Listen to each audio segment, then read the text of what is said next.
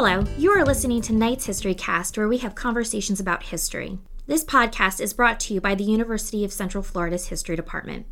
I am history graduate student Kayla Campana, and I will be your host for this week's episode of Knight's History Cast. The Department of History's Holly Baker sat down with Dr. David Head, historian, author, and lecturer of history at the University of Central Florida in Orlando. Dr. Head gave a talk at the 2017 Research Colloquium titled Alexander Hamilton and the Newburgh Conspiracy, Military Politics at the Anxious End of the American Revolution. In the interview with Holly, Dr. Head discusses conspiracy thinking and the Newburgh Affair. Let's listen to their conversation. Hello, I am Holly Baker with the UCF History Department, and today I'm with Dr. David Head, historian, author, and lecturer of history at the University of Central Florida in Orlando. Dr. Head will give a lecture this evening at the 2017 Research Colloquium titled Alexander Hamilton and the Newburgh Conspiracy, Military Politics at the Anxious End of the American Revolution. Welcome, and thank you for being here. Well, thank you for having me. Today I would like to ask you some questions based on your lecture. So first, please take us back to 1783 and set the stage, and tell us, what was the Newburgh Conspiracy? Sure. So the Newburgh Conspiracy is an event at the end of the American Revolution. And it takes place during this kind of strange period when the war is still on. There's not an official peace treaty, but there are no major campaigns. So the last major battle of the American Revolution is at Yorktown. The Americans are victorious. That's October of 1781. And the official peace treaty, the news doesn't arrive in the United States until November of 1783. So you have this 2-year period where the war is still technically on, but there's not fighting. There's an army, but they're not really doing much. So kind of in this in-between period. The Newburgh Conspiracy was an event in March of 1783 in which Continental Army officers who were encamped with the main army on the Hudson River near Newburgh, New York, they may have collaborated in some form with politicians in Philadelphia, where the Continental Congress was meeting, to collaborate together and possibly to use their influence to pressure Congress and the states in some fashion into approving new taxes that would be used to pay the debts owed to the army and to other creditors, as well as ultimately strengthening the central government. Now, you'll notice I kind of hedged there a little bit. That's kind of the traditional story of the Newburgh Conspiracy. It's still mysterious exactly who did what was planned. It's not clear exactly. And that's part of my project has been to try and figure out as much as possible what really happened. Was it a real conspiracy or not? What really happened? Because if it is a conspiracy, that's really disturbing, because that would mean at the very beginning of the United States, there was some sort of resistance to civilian rule by the military, a coup possibly, a mutiny at the very least. So a lot of bad things could have happened. So that's the Newburgh Conspiracy. It is put down by General Washington, and he gives this famous performance where he meets with the officers and he reads an address. Something he really didn't do. It's one of the few cases where he's addressed his officers assembled all together, and at the end of the war. So this is not something that's very typical for him. And he reads this address criticizing any sentiment that would resist civilian rule. And at the end of the address, he goes to take out a letter from one of the congressmen. That letter is assuring Washington that Congress is doing everything possible to meet the Army's needs. And the story goes that he took out this letter and he couldn't read it, so he put on his glasses. And he had gotten glasses for the first time only a month or two before. And supposedly he excused himself and said, I've not only grown gray, but also blind in your service. Other versions say the service of our country, the service of my country. A little different, the memory of what exactly he said. And supposedly this brought the men to tears. So that was kind of the thing that broke the ice, broke any resistance that was remaining. And that's kind of a really famous episode, Washington bringing his men to tears. And I tell that story, of course, because it's a wonderful little story, but also the larger context of what was going on at the end of the war, the significance of this event, and what exactly Washington was doing when he gave this really impassioned speech. Did Alexander Hamilton have a role in the Newburgh Conspiracy?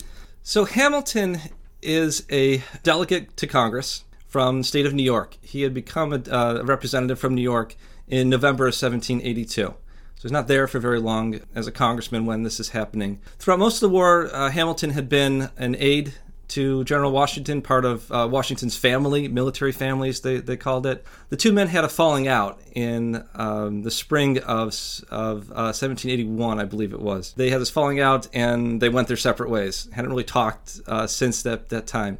Hamilton is part of this group of nationalist politicians, men who the term they would use was think continentally, so not really attached to any particular state, but are more interested in doing what's right for the country as a whole. And what they think is right for the country as a whole is a more powerful central government, especially a central government with the ability to tax and therefore pay its debts, strengthen its credit, all those kinds of things. So Hamilton's part of this group, along with James Madison, seems to be thinking similarly, the superintendent of finance, a man named Robert Morris, and his assistant, Gouverneur Morris. And they have the same last name, but they're not related. They think very closely together and they work together. They are all sort of pushing together, arguing in favor of a stronger central government with more taxes. So that's Hamilton's background and sort of institutional involvement in what's going on. He plays a role in writing Washington several letters, and they kind of resume their correspondence at this critical juncture. There's a really important letter that Hamilton writes to Washington in February of 1783, and it's really mysterious because it's incredibly indirect. He never comes out and quite says what, if anything, he wants Washington to do. And as a result, the letter's been interpreted in a variety of ways, of Hamilton sort of perhaps sounding out Washington to see if he would be involved in resisting Congress, if Hamilton is maybe coaching Washington on what to do in the event that their conspiracy starts to have like an overt act come to be reality. There's a more complicated argument from the 1970s that says that the Morrises were on the one hand encouraging officers to stir up trouble, especially the General Horatio Gates, to perhaps make some statement that they would resist Congress and not leave the field if the peace treaty came, while at the same time tipping off Washington to put down any kind of rebellion. Because supposedly in this argument, the nationalists in Congress, they wanted trouble to scare other congressmen, but they didn't actually want a coup or anything like that. So they wanted, on the one hand, somebody to cause trouble, and on the other hand, Washington to stop it before it got too far. And that's what the interpretation of this letter is maybe about. It's really hard because, again, he won't come out and say it. Now, is it indirect because it's too explosive, the content of what he's saying, in order you don't really want to come out and say, will you join our conspiracy? The other thing is that people wrote like that in the 18th century, especially politicians. You always, as a politician, had to be aware that someone could steal your mail. Now, these letters are carried by private courier, so that's not a concern so much. But also, you got to be careful if you say the wrong thing about the wrong person, and the letter is shown to somebody else, that you could end up in an affair of honor, which is a nice way of saying a duel, eventually. And Hamilton was involved in numerous duels. I guess the fatal one would be the last one he was involved in, but many before that. So it's hard to say exactly. Now, part of what I found that's new, and I think new and different, that other scholars haven't found previously, is some indication about what exactly Hamilton was talking about and what role he was asking Washington to play. That comes from a letter I found, not from Hamilton, but from the Baron von Steuben. He was the Inspector General of the Army, so in charge of discipline and training.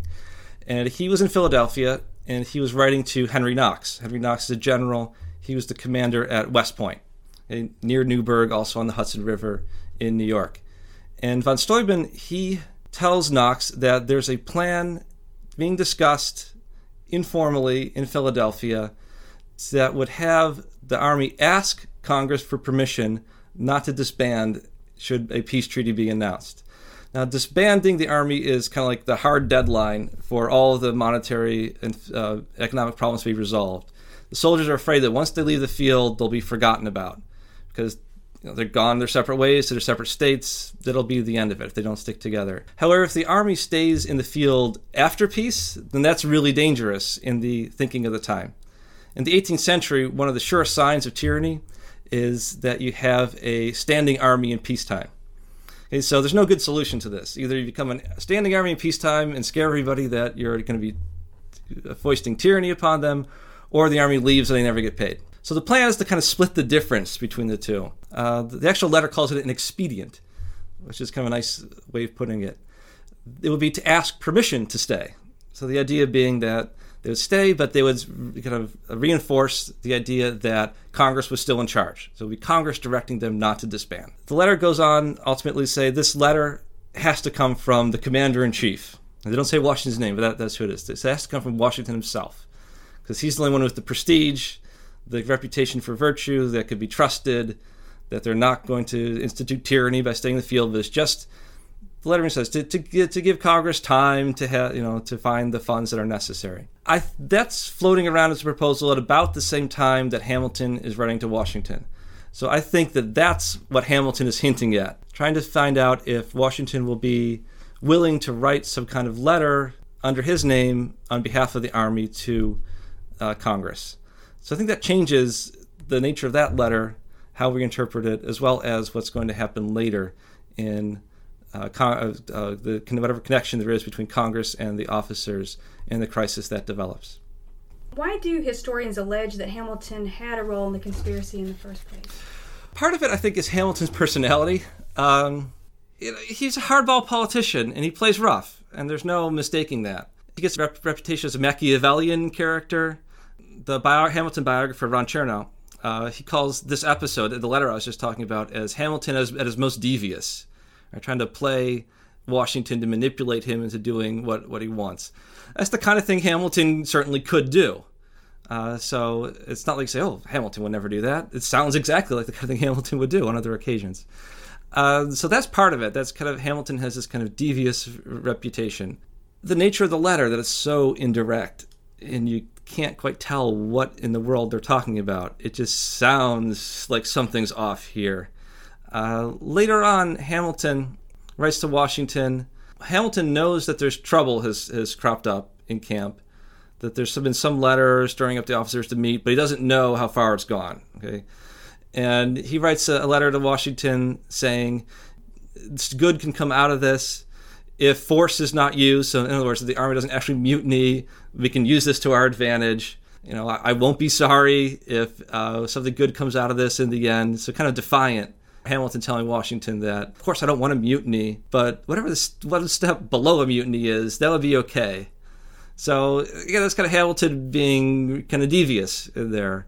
So I think it's easy to from what's known about Hamilton, about what he's actually written, kind of bragging about that he's up to something, and then to go to this next step that he was actively manipulating people to possibly use the army to attack civilian rule. That's another step that, for some, I've seen that as kind of a natural progression. Is there a lesson to be learned from the Newburgh Conspiracy? So what I'm finding is, what I'm trying to argue and establish is that I think conspiracy is the wrong word. I'm trying to call this the Newburgh Affair. Right? So, because you can call it the Newburgh Conspiracy, that prejudges the major question of what it is I'm trying to research. Was it a conspiracy or not? I think certainly this is bare knuckle hardball politics. I mean, that's what they're involved in. But I don't think that Hamilton is actively pulling the strings from behind the scenes. Hamilton or other candidates who are said to play that role with Hamilton or on their own. I don't think that there's that kind of conspiracy. Certainly not the version of trying to encourage a mutiny or a coup that Washington would then put down to scare everybody to death. I think what's really going on is that the politicians in Philadelphia and some members of the officers in Newburgh, New York, they want to make a stronger statement. One of the most important lessons to learn is to be suspicious of conspiracy thinking. One of the major arguments that I'm trying to make in my book is that the Newburgh Conspiracy wasn't really a conspiracy. If by conspiracy you mean a plan that was hatched in Philadelphia in which Hamilton and the Morrises manipulated people from behind the scenes, I don't think that's what was going on. They wanted the army to be involved in some way in standing with other creditors to make the maximum argument they could about why new taxes were necessary, why new taxes were needed. So I think that's what was going on. The letters that I've talked about previously, talking about a plan for Congress to give permission for the army to stay in the field, Okay, that's a little different than the Army threatening to disband on their own authority. Okay, so I think this is a statement against conspiracy thinking. Now, 18th century people loved conspiracy thinking. They believed that nothing happened by accident. Partly that's part of their Christian background, or that God's in control of everything, but also it's an Enlightenment idea also, that the analogy I like to use was the universe was a great machine. Okay? And the machine has all its parts, it works. Things just don't happen randomly, or at least they're not supposed to. So they thought that everything happened for a reason. You could trace any kind of outcome to some sort of cause that was definitely intended. That was one of the major problems that caused the breakdown in the relationship between Britain and the colonies. The suspicion on both sides that nothing was happening by accident, that each had the worst motives possible. So that has to be kept in mind when analyzing these 18th century people, that they believe there could be a conspiracy. Now, we're not 18th century people, so we don't have any obligation to follow them in their conspiracy thinking. And that's what I really want to try and do, is to sketch out the whole circumstances and to emphasize the people are doing things, making decisions on imperfect information. They have to make quickly. They have emotions. They get passionate about things. They don't have good information. They make decisions anyway. And that has a lot to do with how events turn out. Also, there are institutional factors. I mean, Congress just moves slowly because they're not built for efficiency in this period, or probably in any period. And that's not because they want to harm the Army. It's just the way the institution works. Okay, so trying to emphasize that. And that's hard for people to get a grasp on, because the idea that our lives are somewhat random, there's an element of chance, of luck that's involved. That's hard to come to grips with, that, bad things can happen to good people and no one's really at fault. Right? That's just a basic question of human life that's hard to get at. So that's something that I want to try and grapple with and encourage people to think about. A second major contribution I want to make with the project is to emphasize the kind of ambivalent or anxious end to the American Revolution. So looking back, we see the American Revolution as a great victory. The glorious cause is sometimes called, and that's true. But for the people living through it, especially the soldiers who were being demobilized, there was a real fear that this was all for nothing. They weren't going to be paid. It's not that they were greedy, it's that they were going to go home and their lives were ruined. Their families were hungry. I mean, there's no way to put their lives back together, especially if they've been wounded or something, and what's going to happen to them. So there's a great ambivalence about what the revolution was actually for. And that's something you see also in the congressmen. I mean, if the government that comes out of this is too weak and it collapses, what was all the sacrifice for? If the country ends up being not very strong, it's just going to be conquered by a European country. It's only a matter of time. So kind of emphasizing the inconclusive or the ambivalent end to the American Revolution is something that I'm trying to do. In part because I think that will help us understand how American wars end. One of the things that surprised me in doing the research is how much civilians did not like the soldiers. I mean, they really were suspicious of veterans because they'd been in the Army, and the Army was one of those things that took away your liberties. This is an American, as a historian, right? I was aware of how conflicted the Vietnam War ended, but I thought that was an anomaly. It turns out that's probably more the norm than anybody would really like to think. So that gives us some perspective on other wars, but also can help us to understand our wars that are hopefully winding down today, and what to do with ourselves as that happens. Is there anything else that you would like to add about your topic? Well, I'm really excited to be working on it. So it's a book that I think will be a great read. It has wonderful characters in it. It's a great story. Hoping to finish at the end of next year, possibly for publication 2019. So start saving your pennies now, and you can be ready possibly for Christmas 2019 if you want to start planning that far ahead. Well, that sounds great. I look forward to reading it, and I thank you for your time and talking with us today. Well, thanks for having me. Thank you. That was Dr. David Head, historian, author, and lecturer of history at the University of Central Florida in Orlando. For Knight's HistoryCast, I'm Kayla Campana. Please subscribe to this podcast to hear future interviews and conversations.